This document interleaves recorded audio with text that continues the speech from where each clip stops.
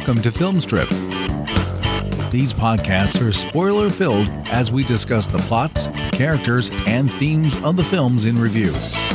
All content used or discussed in these podcast episodes is the property of the respective owners and used under the Fair Use Act, Section 504(c)(2), Title 17. Welcome to Film Strip. I'm Jay.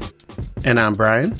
And this is our review of Back to the Future Part 3, starring Michael J. Fox, Christopher Lloyd, Mary Steenburgen, Thomas F. Wilson, Leah Thompson. Released in 1990 and the conclusion of the blockbuster trilogy 6 months after Part 2, Brian. This one hit theaters. I know I was there for sure. The whole fam went back for it. What about you? I definitely was not in the theater. I would have been 12 at the time. But I remember we got it on home video right away.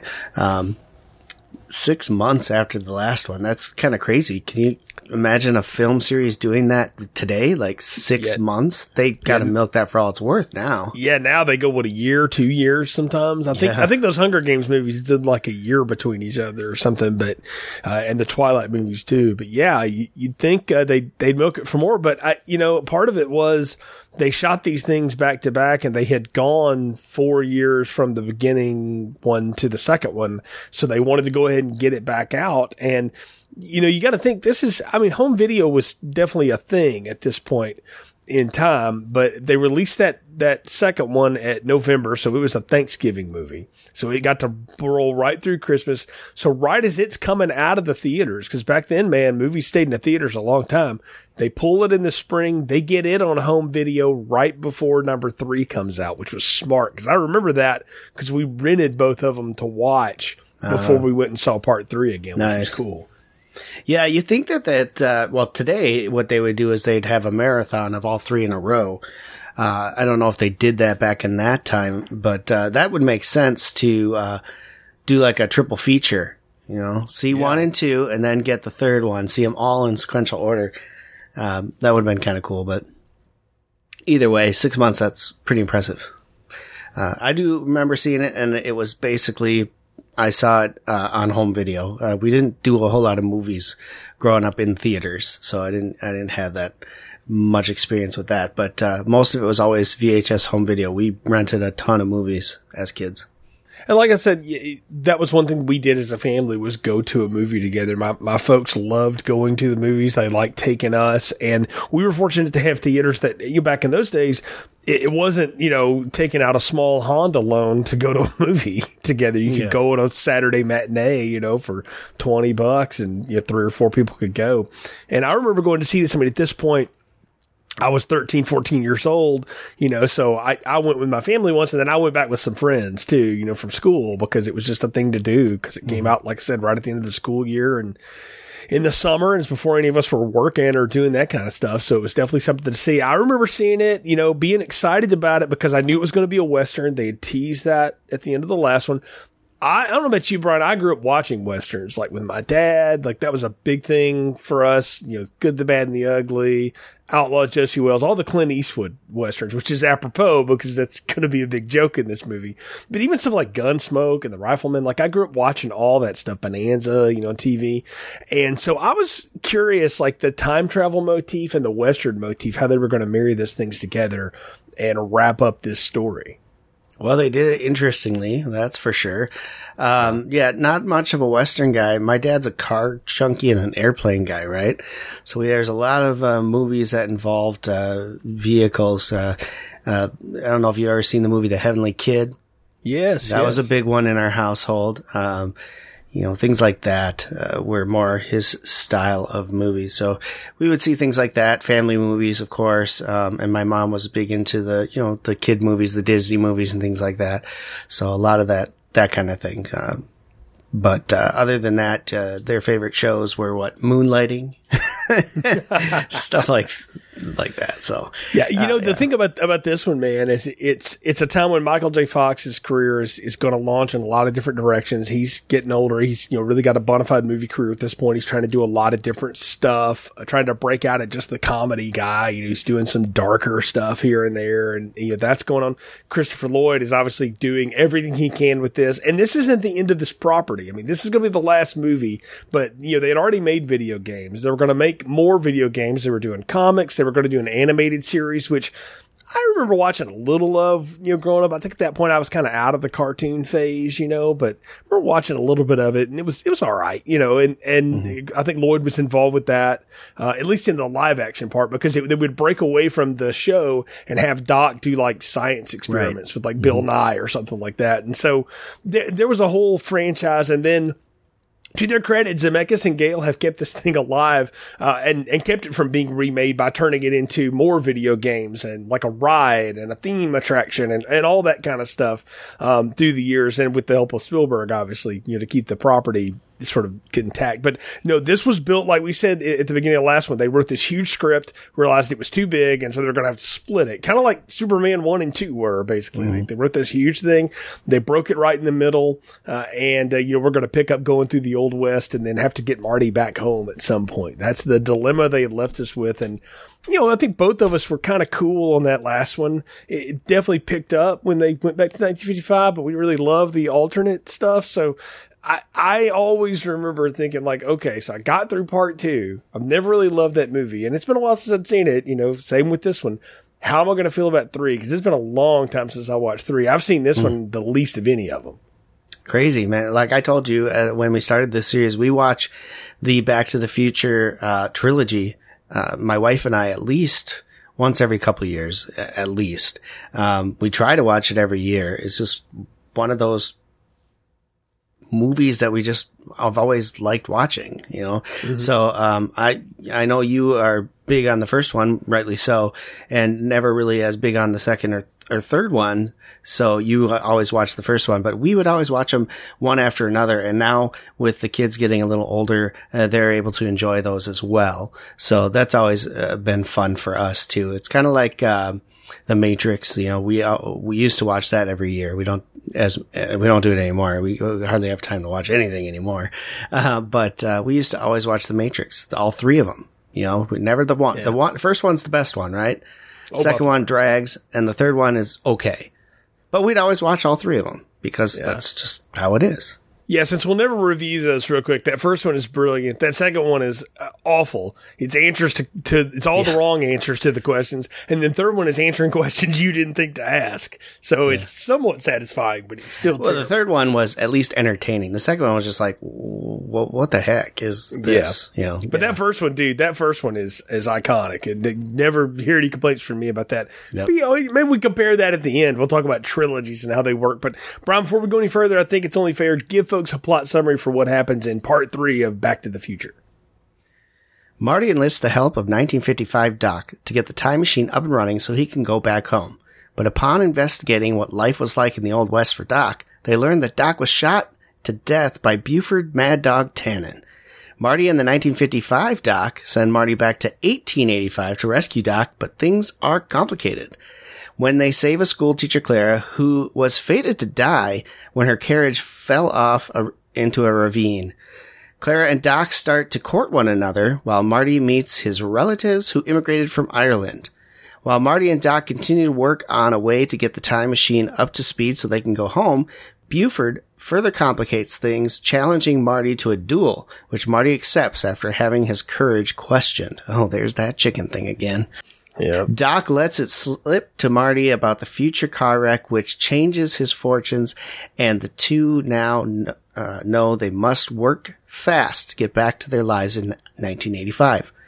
Clara spurns Doc's request to go back with them, thinking he's making up a story about being a time traveler. Marty outsmarts Buford at the duel, once again knocking him into manure. And he and Doc plan to use the train to speed up the time machine to 88 miles per hour. Clara has a change of heart and discovers Doc was telling the truth all along. She rides after Doc and Marty, who have hijacked the train to push the time machine. Doc ends up saving Clara, who is about to fall, while Marty and the time machine speed off to 1985.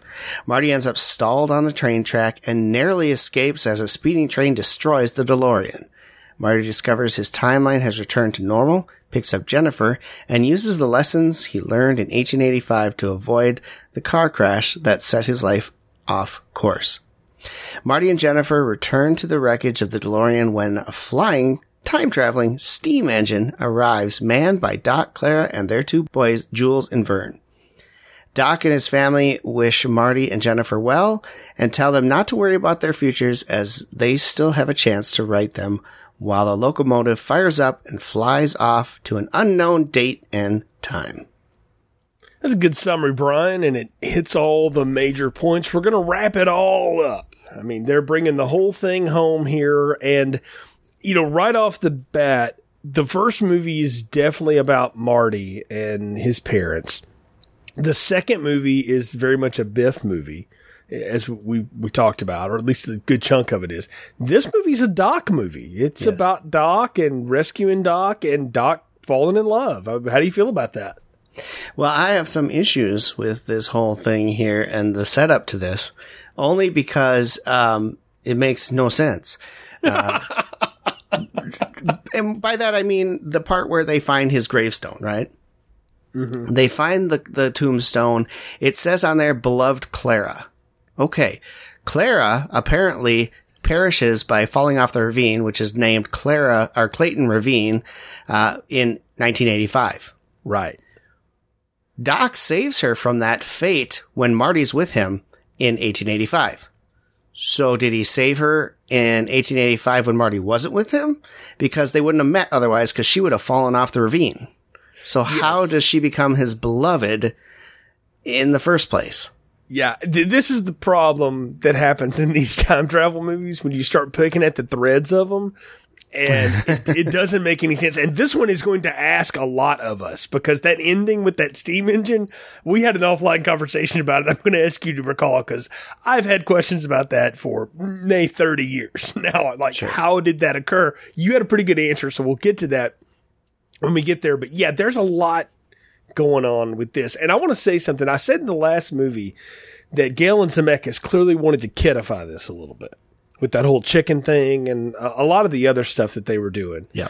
And in this movie, they go full Saturday morning cartoon, to the point of actually referencing one of my favorite Looney Tunes side characters, Nasty Canasta, you know, who's out for Daffy Duck's blood, which I love Daffy, and I love that whole Western Daffy thing, because he's so ridiculous. But they go all the way to that. They make Buford Tannen essentially that character, which they, you know, done the little snip of in the Biff Trump Museum in the second one that we saw last time. We knew that was coming, and the way Thomas F. Wilson plays that character, the way all the lessons unfold, the way all the gadgetry works, it's like Wild Wild West and Saturday morning cartoons in this. And this movie owes a lot to, not the Will Smith movie, but the old Jim West, Wild West movie or TV show, and to a lot of Saturday morning cartoon. Like, they go full cartoon in this one. And I kind of feel complicated about that, Brian, because that first movie was a family movie, but it had a lot of layers to it without fully going that road.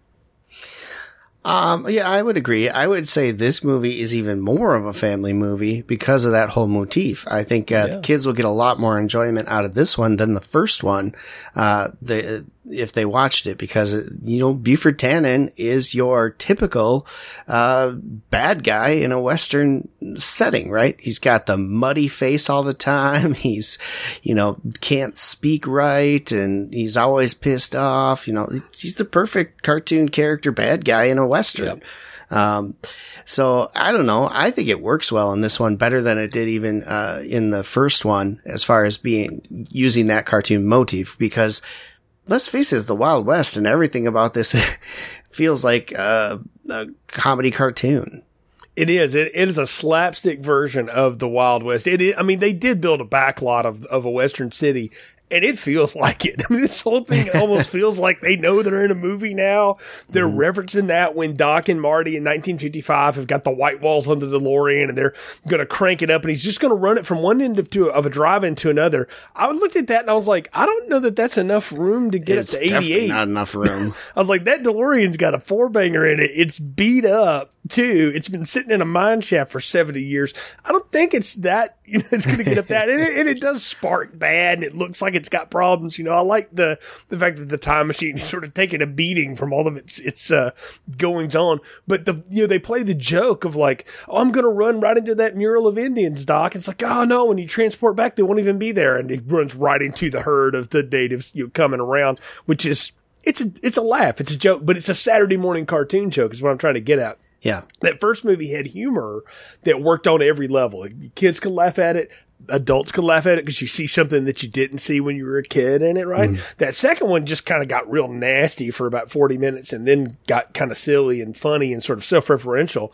This one is just like, nope, we're just now a cartoon because we're going to blast a mine out. We're going to, I'm getting shot over a matter of $80. Who the heck is Clara? And we're hysterical. Doc's out of his mind. And all the setup to it is, and we knew one thing for sure, if he had just left him the time machine and here's the schematics for how to get Marty back to 1985, that's a real short movie. So you got to have some reason for him to want to go back west. Cause at that point, like it's very clear Doc is like, don't come back for me. And I love how, the 1955 Doc is like, I love how I'm going to get to spend my retirement in the Old West. I'm down for it, Marty. Go, because I'll make sure everything happens the next 30 years so we can replay all that hell we went through in 1985 so that we can do it again because I've got to keep the loop going. And that's the other thing, too, is that we're asked to believe in this movie, Brian, is that Doc Brown is like the ultimate Doctor Who Time Lord. Like he has had to orchestrate so much stuff to keep all of this afloat. It's mind-boggling.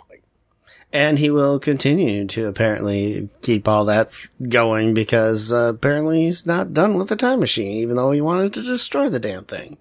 Yeah, he's been talking about it for 2 movies now. Oh my goodness! He could get rid of it, but yeah. Yeah, no, it's a huge leap to make because now Doc in 1955 knows about Doc in 1985 and what he's invented, and he has to wait 30 years to invent it again? I don't know, man. It seems like a stretch. I mean, it's sort of the point where you become your own grandfather. Well, maybe it's what drives him mad in the first place.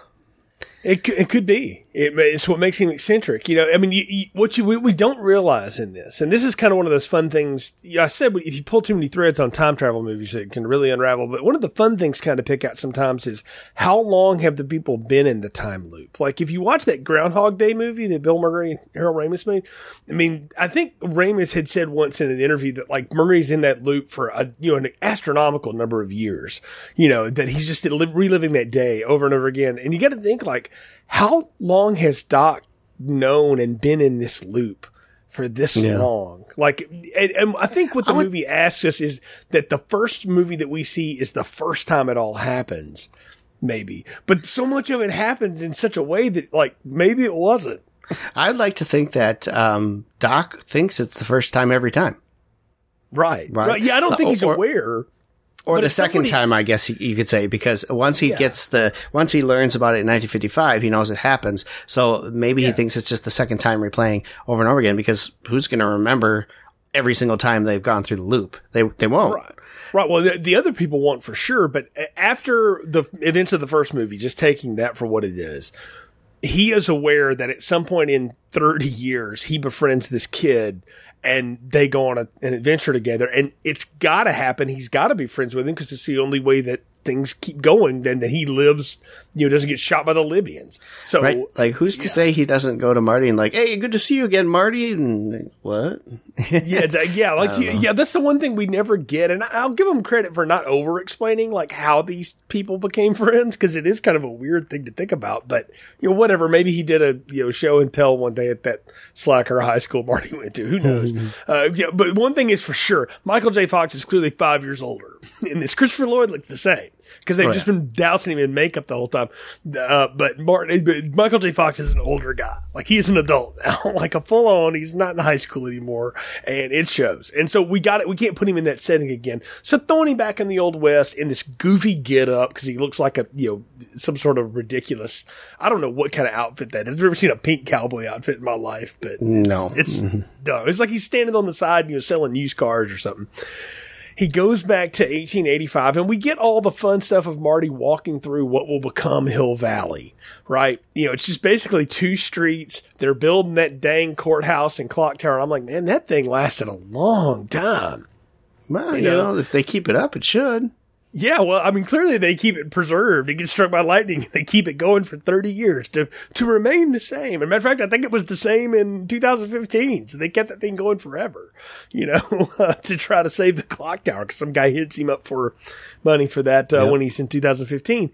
We get all the Western motif tropes and gags and stuff here. And again, part of me is like, that's fun. It's funny. He steps in manure. He's wearing his Nikes. He walks into a bar and he doesn't know what to order. He doesn't know how to, he's asked for ice water. The Hubba Bubba cowboy over there is laughing at him. I mean, you got all this stuff. Somebody from Green Acres is in that scene too. And then in comes good old Buford Bad Dog Tannen. And I hate that name. I gotta say, Thomas F. Wilson has had the most fun, I think, of anybody in this cast, of playing all these varied versions of Biff. And this one, he clearly just leaned right into it and had a great time with it. Well, and he's the one character, other than maybe Leah Thompson, who gets to play different versions of himself, right? Yeah. Like, Marty's the same, Doc's the same, Jennifer's the same. They don't change in this movie. But Biff changes every single one. And I think that's the best part, is that he gets to play different aspects of a character in each of these movies that make it more fun. Now, he's not Biff in this one, obviously, until the end. But, I mean, I think that's the best part here for him, is his character gets to play all these different scenarios for himself, right? Where Marty has to play Marty the whole time, right? Yeah. And Doc has to play Doc the whole time. Biff gets to be rich Biff for one. Biff gets to be Old West angry Biff for one. Biff gets to be old man Biff a couple times. He gets to be rich, all sorts of stuff. So I think that's the cool part about it. And then Leah Thompson gets to play pretty much the same character. All this whole movie, but in different eras. And I think that's hilarious. I think it's funny, like, how narrow the McFly gene pool is. That his great grandmother looks exactly like his mother, who he wasn't related to before his father married. That can make your head hurt. Just start thinking about that. And also, all of the other people that just seem to exist in the loop that is Hill Valley. The Stricklands. You got Strickland with that big handlebar mustache and, his son on the horseback and discipline and all that stuff. Like, the Stricklands have always been the town sheriff, and then they became high school principals. So I'm like, man, that's a step down. Sorry. Because sheriff's kind of a big deal. That's like a big administrator job. It's not just being a cop. So anyway, I just thought it was funny that we had all this, and it made me start going down the rabbit hole. And even Biff, to that extent, I'm like, are all of these people in like a time warp? Like, is everybody here caught in a wormhole, basically? And they just have to relive this thing over and over. They can't ever go anywhere else. They're in that one little spot in California. Well, I mean, it's like any small town, right? A lot of people live there their whole life, and their families grow up there, and they never leave. I know families like that, and where I grew up, there's generations of them, and they never go outside of that town. So, I mean, it's believable, that they all stuck around. Yeah, there's a good country song called 5 Generations of Rock County Wilsons I would recommend. It's sort of about that kind of thing. But yeah, that's what this movie's really about too. So we get all this. I mean, Buford, of course, shows up, starts shooting at Marty's feet. It's clearly they run into each other, and we're still playing up the "Are you chicken? Are you yellow?" motif. Mm-hmm. Like, we're still going to do that. That trope is going to exist again. And I'll be honest, man. At this point, I'm just like, well, clearly they've leaned into that. We're just going to have to live with that. But they do find an interesting way, I think, to kind of clean it up. Now, it is very Saturday morning special way to clean it up, but they use the great-great-grandfather of Marty, Seamus, who's Michael J. Fox doing a pretty horrendous Irish accent, but better than Tom Cruise's far and away, but still. But he's doing this whole bit, and that's him who teaches him, like, you got to learn how to control yourself. But on one hand, I'm like, I like that it's a relative. It's somebody who can kind of talk to him or relate to him and is very calm and doesn't beat it over his head. Like, don't be an idiot. He relates to him in a human way, but it's almost too close, like George Lucas-y Star Wars, that it's like, my brother Martin couldn't control his temper and look what happened to him. I'm like, so Marty had a relative named Martin who also didn't like it when he got called chicken and it killed him? That's sad. Hey, runs in the family, man. And someone's got to break the cycle. I mean, you see that kind of stuff in families, right? They just usually don't have the same name. That's what. But I think that's what got to him, and that's what convinced him that he needs to think about it, because he had the same name. Oh, well, he has the same name, and I have his same temperament and everything else. So, okay, and that's what happened to him. Maybe that's going to happen to me.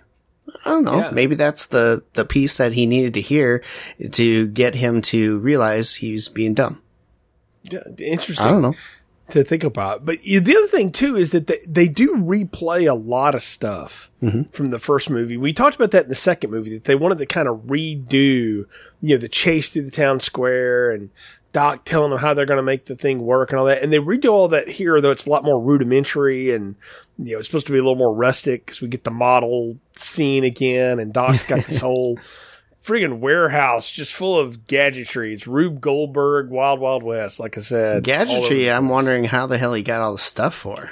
Right, I'm like, 1885, small town Hill Valley. I don't know where you're going to get all your parts. They're not coming from FedEx. That the guy is smart enough to have invented a time machine, but he can make ice now in a town that doesn't have any. But it's not just that, though. I can see that, but where's he getting all the pieces, the parts? Right. You got a town with like 12 buildings in it. Yes. Right? And the nearest town is who knows how far away, but Biff's going to go rob it.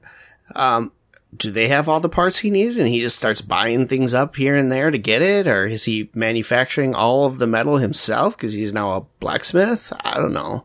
Well, see, I get the idea that he's a metallurgist, because they kind of had dropped that through the bit, that he's got that background, which I have family members that are metallurgists. Like, that's a very specific science, but it also requires raw materials and elements that, unless Hill Valley's sitting on a cobalt mine that we don't know about or something, like, I don't know how he gets all of it either. He did. And here's the thing. He did drop that there was a mine. Did he say what type of mine it was? It's a coal mine. It actually says coal mine on it. So my only thought is that we're not supposed to ask these questions. I mean, clearly we are not. But we're doing it here. And the fact that we are, and I'll tell you now, I've always had these questions about it. Even 13, 14-year-old me.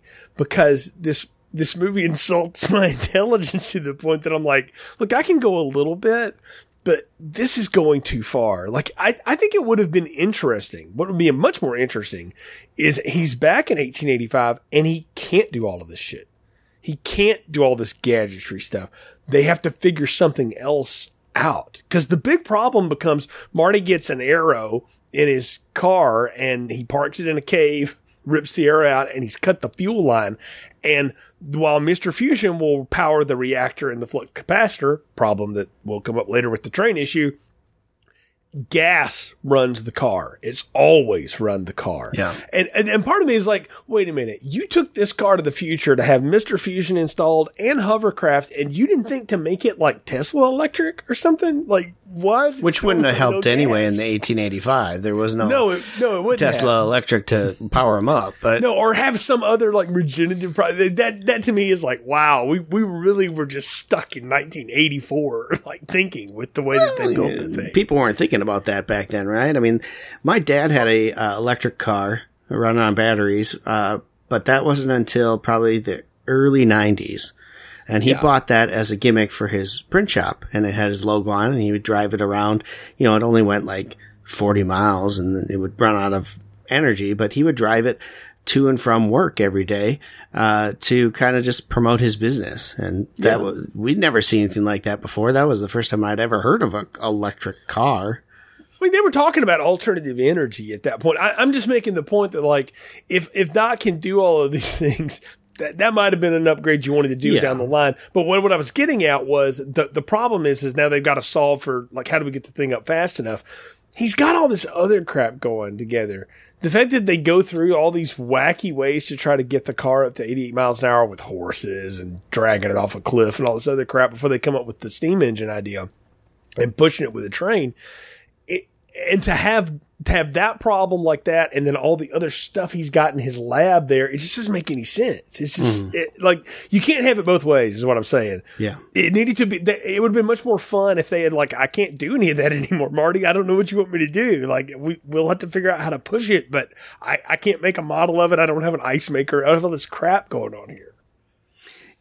Agreed. The whole building Hill Valley train thing model questions where he got, again, all the stuff.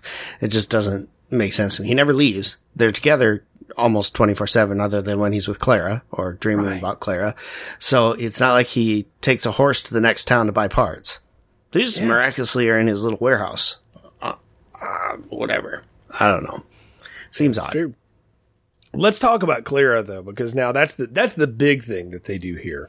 We introduce a brand new character. It's always a tough thing to do in a movie series that's tight like this, is how do you introduce somebody new? Because we hadn't done that to this point. Mm-hmm. We've just seen different versions of people like Biff, Lorraine, George, whomever along the way. We kind of introduced Needles in too, right? Yeah, I mean, we threw him in there, but he's like a nobody. That's, doing stunt casting with Flea, and we're going to have him come back again. We'll get to Marty's car crash in a little bit because I do want to talk about that. But we're introducing a major new person here who's going to have huge influence in this. Clearly, she was the beloved Clara, which we still don't know how that happens. Right. And I think it's funny that Mary Steenburgen has talked about how she's played this character twice. This is the same character she's played in Time After Time. This woman who falls in love with a time traveler and eventually decides to go with him. And she's played it again. They hired her because of that. And they basically told her, we want you to do that, but cuter, and she was like, okay. And I like her as an actress. I've always thought she gives fun performances. I mean, I've watched her for decades. She's done a lot of good work. I gotta say, I kind of like her and Christopher Lloyd. I thought they had good chemistry. I thought it was fun.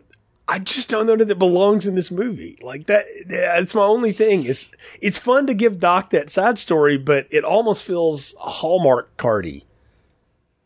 I think that the point of it is to give Doc something to do after they get back to 1985, right? And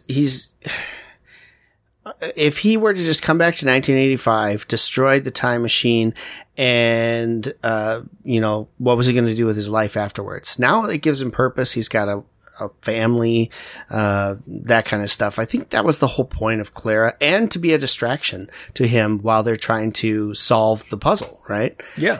Because she was a distraction to him multiple times in this movie, and to kind of explain, the other stuff going on, the duel and everything else. So I don't know.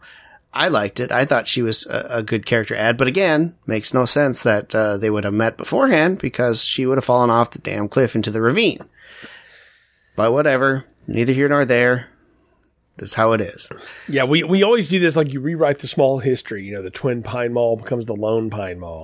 Clayton Ravine is going to become Eastwood Ravine. I do love that, and I don't know if they paid him for it, if it was an inside joke, if he's friends with these people. I couldn't find anything about it. All the Clint Eastwood running, like they did Calvin Klein the first time, and now it's Clint Eastwood. That's who Marty's alias is in 1885. I'm Clint Eastwood, and he lays that name out there, and I love how everybody in the bar is like, "What a stupid name!" Yeah. and then the guy says, "If you don't go out there and fight, everybody will know Clint Eastwood was the yellowest belly in the West. Yes. Like, and we all think of Clint Eastwood, of course, as this badass, lone gunman from his, years of doing that stuff. And it's a rightfully earned reputation from the characters he's played. And I did think that was funny. Like, I legitimately think that's funny. As a kid, I ate that up because I was a big Eastwood Western fan, so totally spoke to that. I thought that was as good as the Calvin Klein jokes from the first one. I know it's just a repeat, but it's still pretty good.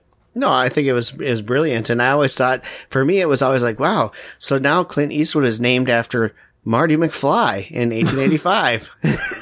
right. I'm like, now people might not remember, Calvin Klein from the 50s to the 80s, or maybe it's just a coincidence.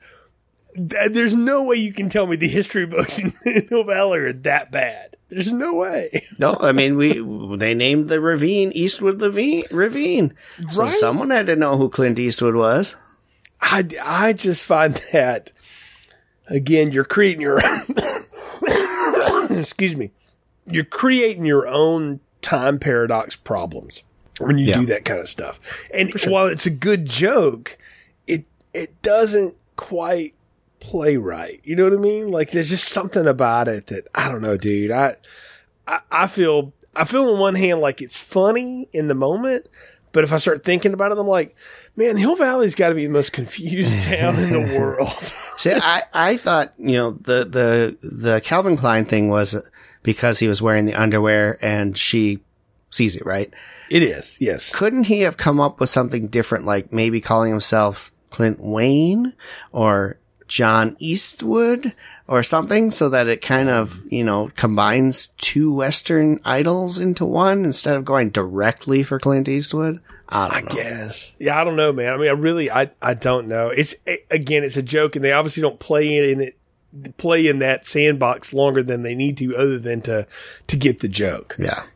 And again, I know we're picking out of the lot, but yeah, that's what we do here. That's movie's supposed to be about. I do think that it is neat, though, that they think about the whole train aspect and the idea of, like, you know what, if we got a steam engine locomotive, they get the guy telling them, like, if you unhook all the cars, get it going fast enough, yeah, you probably get it up that fast, but why in the world would you want to? Yeah, right. And they're like, that might work. I'm like, okay, that's actually smart, and it's kind of neat because the DeLorean has clearly seen better days at this point. The tires are worthless. Take them off of it, throw it on the train. Yeah. They had to put train track tires or whatever you want to call them. Yeah, you're basically running the rims and hope they fit and if they don't, I don't know how you can beat them into place. Maybe the blacksmithing can do that. He's got to be able to. And train parts are easily gotten back then. So true. He could have easily modified that car. That's true. So that part works. Like, I actually think that's smart and kind of cool. It is neat to see him doing all that. We got to talk about how Marty gets in the duel situation again, though, with Buford, because we know that Buford is going to shoot Doc because his horse threw a shoe. He shot the horse, so he wants Doc to pay him back for it. And Doc's like, if you'd brought the horse back, I would have fixed it. You're a moron, and that's the whole thing. Which Buford is a moron. That's the funny part. But Buford shows up at the town square dance that night or whatever, benefiting the clock tower once again. We have some reason to do that. And he's going to shoot him while ZZ Top plays a bluegrass version of their song, by the way, which was a funny cameo. And Marty's so, like, ninja-like now, he can throw a pie plate. Because it was a Frisbee pie plate. It was a Frisbee pie plate. He obviously knows how to play Frisbee. Yeah, but he throws it so well that he can stop a bullet with it in time. Well, he didn't stop the bullet. He hit his arm the gun went up instead of right at the target. So yeah, it's just, there's all of that. And then the guy has the Colt 45 or whatever, and he hands him the pistol and he does the whole wild gunman thing. And I learned doing that at 7-Eleven or whatever. And I'm like, okay, so, like, again, the leaps of logic this movie wants me to take, that's not the same thing. Like, aiming, maybe, but you can't play a light gun game, then pick up a pistol and shoot like that, man. Like, that's not how that works. Marty can. He showed it in number 2 too with that one game. No, I just love the build up because you get Buford Tannen coming into the bar and thinking that Marty was Seamus, right? Calling him to, I told you never, oh, you're not Seamus. You look a lot like him. And then they start talking, and then he gets pissed at him, and he starts shooting at him, and then Marty starts doing the moonwalk. Right. And all of a sudden everyone stops and they're looking at him like, what the hell are you doing? Right. But then he jumps, gonna do the Michael Jackson little toe tap thingy that he does. And the board kicks up the spittoon all over Buford, which that is the first thing that pisses him off, right? Yeah. And then you said it at the dance. He blocks, Buford's shot of Doc, and that pisses him off too. And then we get the whole thing set up for this duel. And of course, you've got Seamus in the bar at the time, which he's not supposed to be there, but he's there. And he's looking at him, trying to say, you can't accept this duel. And everyone else is like, you need to accept this duel because, like you said, Clint Eastwood will be known as the yellowest guy ever type thing, right? So he accepts the duel thinking, okay, I'll be long gone by the time we do this at noon. And then, of course, Buford says, I duel before breakfast at 7. And Marty says, I duel after breakfast at 8. So they make a date for 8. And what time is 8? 8 is the time they're supposed to steal a train. So he's thinking, I'm going to be out of here. No big whoop. Right. So yeah, that sets up the duel. And, I like how it goes down, where he's like, I ain't coming out. And so Mad Dog's getting pissed off about it. And he says, I'm going to give you the count of 10. And Marty just sits in there and he's like, nah, whatever. Gets to 10. And he said, did you hear me? I got to 10. You better get out. And he's like, nah, he's an asshole. I ain't going to go out there, right? So then he says, well, then I'm going to go ahead and shoot your partner, right? So he gets Doc Brown and... Well, that's after Doc has depressingly sat there and waxed philosophical over a shot of whiskey all night. Because Clara has spurned him. He's given the whole rundown of everything that's happened with the time machine to this bar all night without drinking a single shot of whiskey. Right. And they're all like, this guy's freaking crazy. Right? And they listen to it, and then he takes the shot and he passes out. So they got to... wake him up or whatever, and that's how he runs outside. Buford gets him, like you say.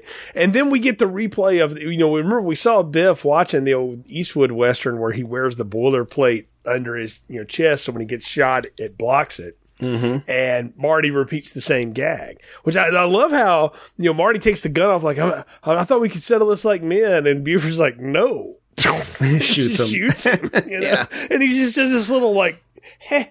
What y'all expect? I'm the bad guy. I shoot the kid. And then, of course, Marty gets up, punches him out. And once again, poor old Buford, like the tannins are just meant to wind up in piles of crap. Well, not only that, they're meant to get their asses kicked by the McFlys, apparently, too. Apparently. It's like historically now. It's 3 times in a row. Maybe that's why Biff hated George all those years. It's like in their genes. It could be. It could be. The story's passed down like, this is a McFly. We don't like the McFlys. And here's why we don't like the McFlys. Hey, man, their feud started over dumber stuff. So. Absolutely. Come on. I do like the lead up to the duel, though, and all the little things that are going on. Like the tailor's coming up and taking his measurements. He's like, I told you I don't want a suit. He goes, oh, this is for your coffin. Exactly. And measuring him for the coffin. They're getting the tombstone that's part of the photo. So good. So good. They've got to have all those things again because it's that ticking clock thing, like that photograph he had in the first movie. The cool thing about that first one, though, man, is it was organic. In this, it's like, oh, we need to have that again because the audience expects that. So now it's like, I've seen this before, Okay, you and I are both wrestling fans, right? Like, we got our favorite wrestlers, but at times, like, the formula is like, and here's the part where you're going to get in the rest hold. And here's the part where you're going to start coming back. Like, you can just kind of see it, and it becomes almost a little stale at some point. Formulaic, yeah.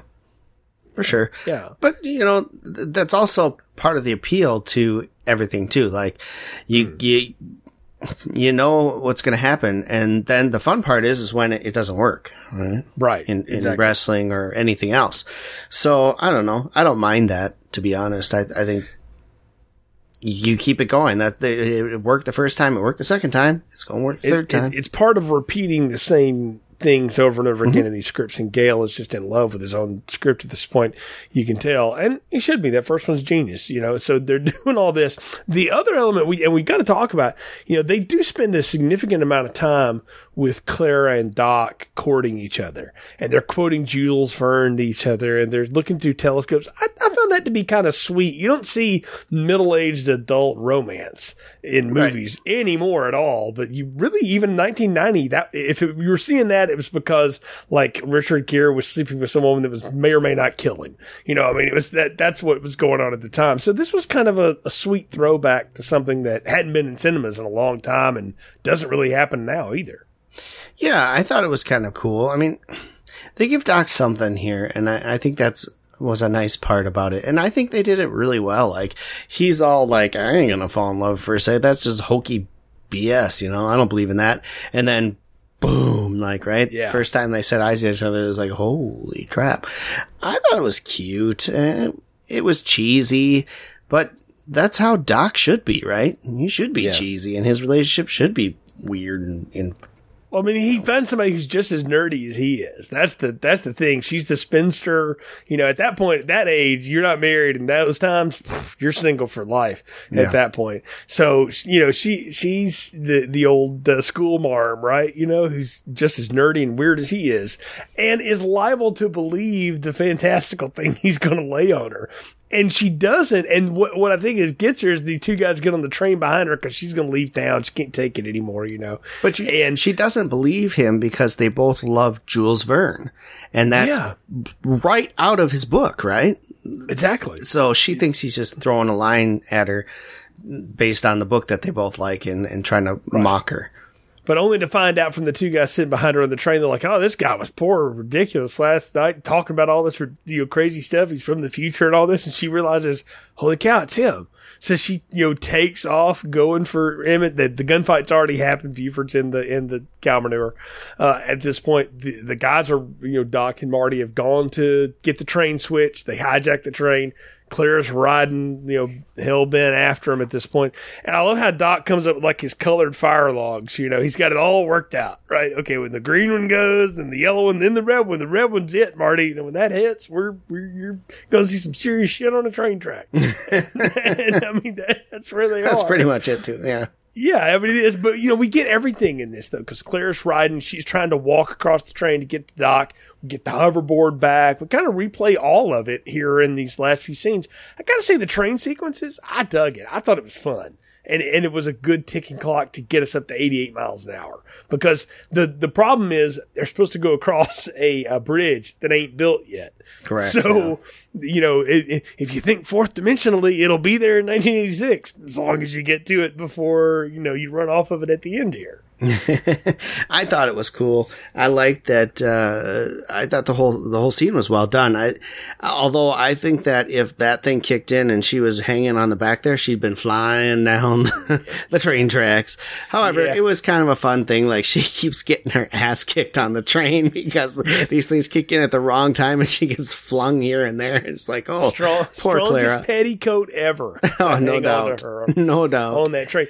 But Doc goes back and gets her, and he makes a decision. Like, he was going to bring her back with him, but when he scoops her up in his arms, he's just so taken with her. They float off to the left. Well, he had no time, for one. He had absolutely no time to get into that car, especially with her as well. But, they float off, and that was kind of a weird part. But, I was like, okay, well, that's great. And so Doc stays behind, which he was totally against and now is good with. Great. Well, awesome. he wanted to forever. Marty kept talking him out of, we don't belong here. You got to come back with me and all this. And what Doc realizes, like, I really don't, actually. And we'll talk about why he knows that in a minute, because you've got a great reason as to how he knows, like, this isn't the end. Yeah. Marty gets back, though. It goes across the now Eastwood ravine we'll learn about. Good train crash, by the way. They did a good job setting the Dean Cundy, once again, great DP, legendary in Hollywood. Does a great job shooting that. Marty gets back, and he barely gets out of that DeLorean before that, newfangled Union Pacific train just blast the DeLorean into a billion pieces. Right. I like that whole scene where he's back too, and it's the car's just coming down real slow across the tracks, and the arms are down, and everyone's looking at him like, what the hell are you doing on the tracks in a DeLorean? Yeah. I thought that was pretty funny. But yeah, we get to... gone. Oh, it's gone, all right. And then we get to see him go back and, see his family, and learns that they're back to where they were after the first movie had occurred. And then he goes and picks up Jennifer, who's still sleeping on the pad. What is it? The little swing. Yeah, the porch swing. She's on the porch swing, but everything's morphed perfectly around her again. Poor Elizabeth Shue. Nothing to do in this movie. She had no clue. Look at the facts. Yeah. They're driving around in the truck. We get the needle scene. And what we realize is that Marty McFly's life changed forever that week. The time traveling, he was going to have the wreck that ruined his rock career or whatever. Whatever it was, he was going, all that was going to happen. But this time he does the smart thing. He throws the truck in reverse. Needles and company speed off. They barely miss hitting a Rolls Royce. You realize that, the reason Marty's life got ruined is actually kind of practical. It wasn't an injury. He hit a rich person who sued him into oblivion. Well, not only that, he hurt it. It was a wrist injury, I think, if I'm not mistaken, that caused it so he couldn't play anymore. And that would have been from the car accident. Yeah. Right. Yeah. But it's also that he got in trouble with somebody who was much bigger and powerful than him. And that's the idea, is that he's learned his lesson. The "you're fired" facts, which who the hell remembered that from part 2? Whatever. It's Jennifer's artifact. You did. I didn't. But that disappears. And then they go back to look at the wreck of the DeLorean. And it's kind of a sad moment because you're like, well, Doc's gone, and it's over. Yeah, and that's basically what he says too. It's like, I'm gonna miss this. I'm gonna miss that old man. Weird as that may sound, I'm just gonna miss having him around and hanging out with him and whatever else. And then all of a sudden, what happens, Jay? Boom! Here comes this medieval steam engine, rip roaring in, and I'm thinking to myself, wait a second, how did he trick that sumbitch out? Well, I asked you that offline because I said I've never understood how Doc had the stuff to pull that together. But then you told me something that in 30 years, Brian, I had never thought of, that he's got a time machine stuck in a cave that he now knows about because he has to put it there so that Marty can have it. So he's still got that time machine, right? Right. So basically what I said was, he puts the time machine into this cave and leaves it there for Marty to get in 1955. So Marty goes and retrieves this time machine in 1955 and takes it back to 1885. So now in 1885, there's not one time machine. There's two of them sitting there. The one that Doc put in the cave and the one brought back from 1955. So the same time machine, but two of them. So when Marty leaves and the time machine he's in gets destroyed, the original one that Doc left, fully functional, by the way, how he didn't remember that when he needed to get Marty back home, I don't know. But fully functional time machine is sitting in that cave, all good from when he first got there. So he was able to salvage everything off of there. Well, it wasn't fully functional because he did talk about how some of the time circuits had been fried, the parts wouldn't be available until 1955. So he had gas in it and he could get fusion to work, but he didn't have the stuff to be able to tell it where to go. At that point, he hadn't figured that out. So from what you told me, I figured out the long problem I had of how do you create a time train? All right. You go get the flux capacitor out of the thing because you don't need gas to run that. You now know steam is a really good way to go. You go jank another train because clearly he can do that. It's easy to do. And he figured out how to outfit it based off of that, probably off the crap off the hoverboard. He took the circuitry off of it to get all that working again. And he and Clara take the train. And the first thing he does is goes, we're going to 2015. We're going to hover convert this bad boy. And then we can go do whatever we want. And Doc is now a time traveling savant with his family. And that's all they do apparently now. Yeah, I mean, and it's all they do in the show too. I mean, like Clara and the boys are part of the cartoon. It's like going forward, they're all there. Einstein's there. They had to come back and get Einstein. That's the thing he says, and I'd never caught that before till this time.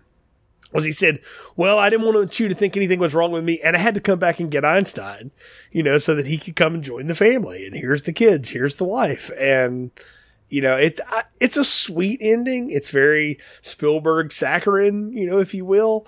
But I can't lie to you and tell you I didn't feel like it was earned too. Like they had set up all that stuff that could work.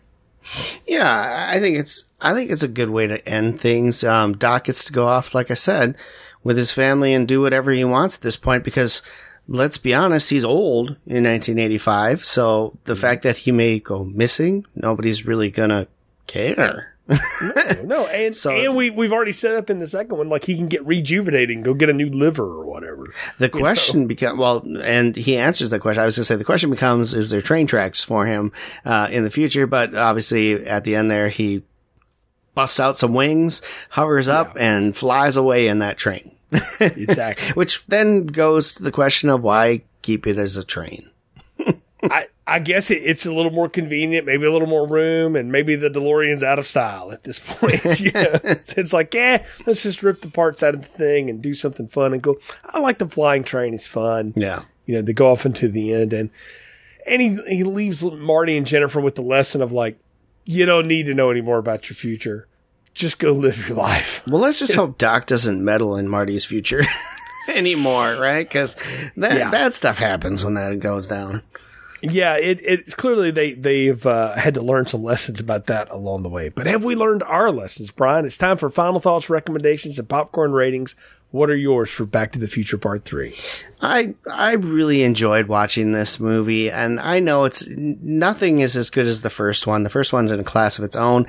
But that said, I think this is my second favorite of the series. I like parts of 2. Don't get me wrong. I do like some of the futuristic aspects of it, and I do like some of the Back to the 55 aspects of it too. But there's parts in 2 that drag on and are just kind of like, But this one, I think it flows nicely. I like the story. It's fun. Like you said, very cartoony, which I think is appealing. Especially if you want to watch it as a family. I think that's a very good appeal to this one. There's nothing really racy or anything in this one at all. Like in the first one, you had mom hitting on son and things like that, and her boobs are all over the place, right? In the second one, kind of the similar type thing with her being like almost hooker mom with Biff as her husband. So in this one, nothing like that, right? It's all, good family movie. And I really enjoyed that. So for me, I always get a kick out of this one. I think it's a fun one and the story's fun. So I'm giving it a large popcorn. I really like this one. Yeah, let me tell you how I feel about this movie. I'm going to use another analogy. One of my favorite bands of the 90s, Hootie and the Blowfish. That first record, Cracked Review, it's like that first movie. It took them years to write it, years to perfect it, and buddy, it works on every level. It's a perfect rock album. First track to the back track. Ain't a bad song on it. Don't go like there. That first movie. It's there. Then there's that second album, Fairweather Johnson, where you got to come back 4 years later, you got to replay the hits, and you don't know what you're doing. And they talked about it. You're hurting me. That they just didn't get it working right. And there's parts of that second movie that work. Much like there's parts of Fairweather Johnson that work. But there's parts of it that very much don't. And then there's the third one. Musical Chairs for Hootie and the Blowfish, which is a brilliant, kind of underrated record for me. Great tunes on that album. They get the formula right. They figure out what they want to do. And they even have some banjo picking and Western motif in it. That's Back to the Future 3. It's a much more fun and lighter story than the second one.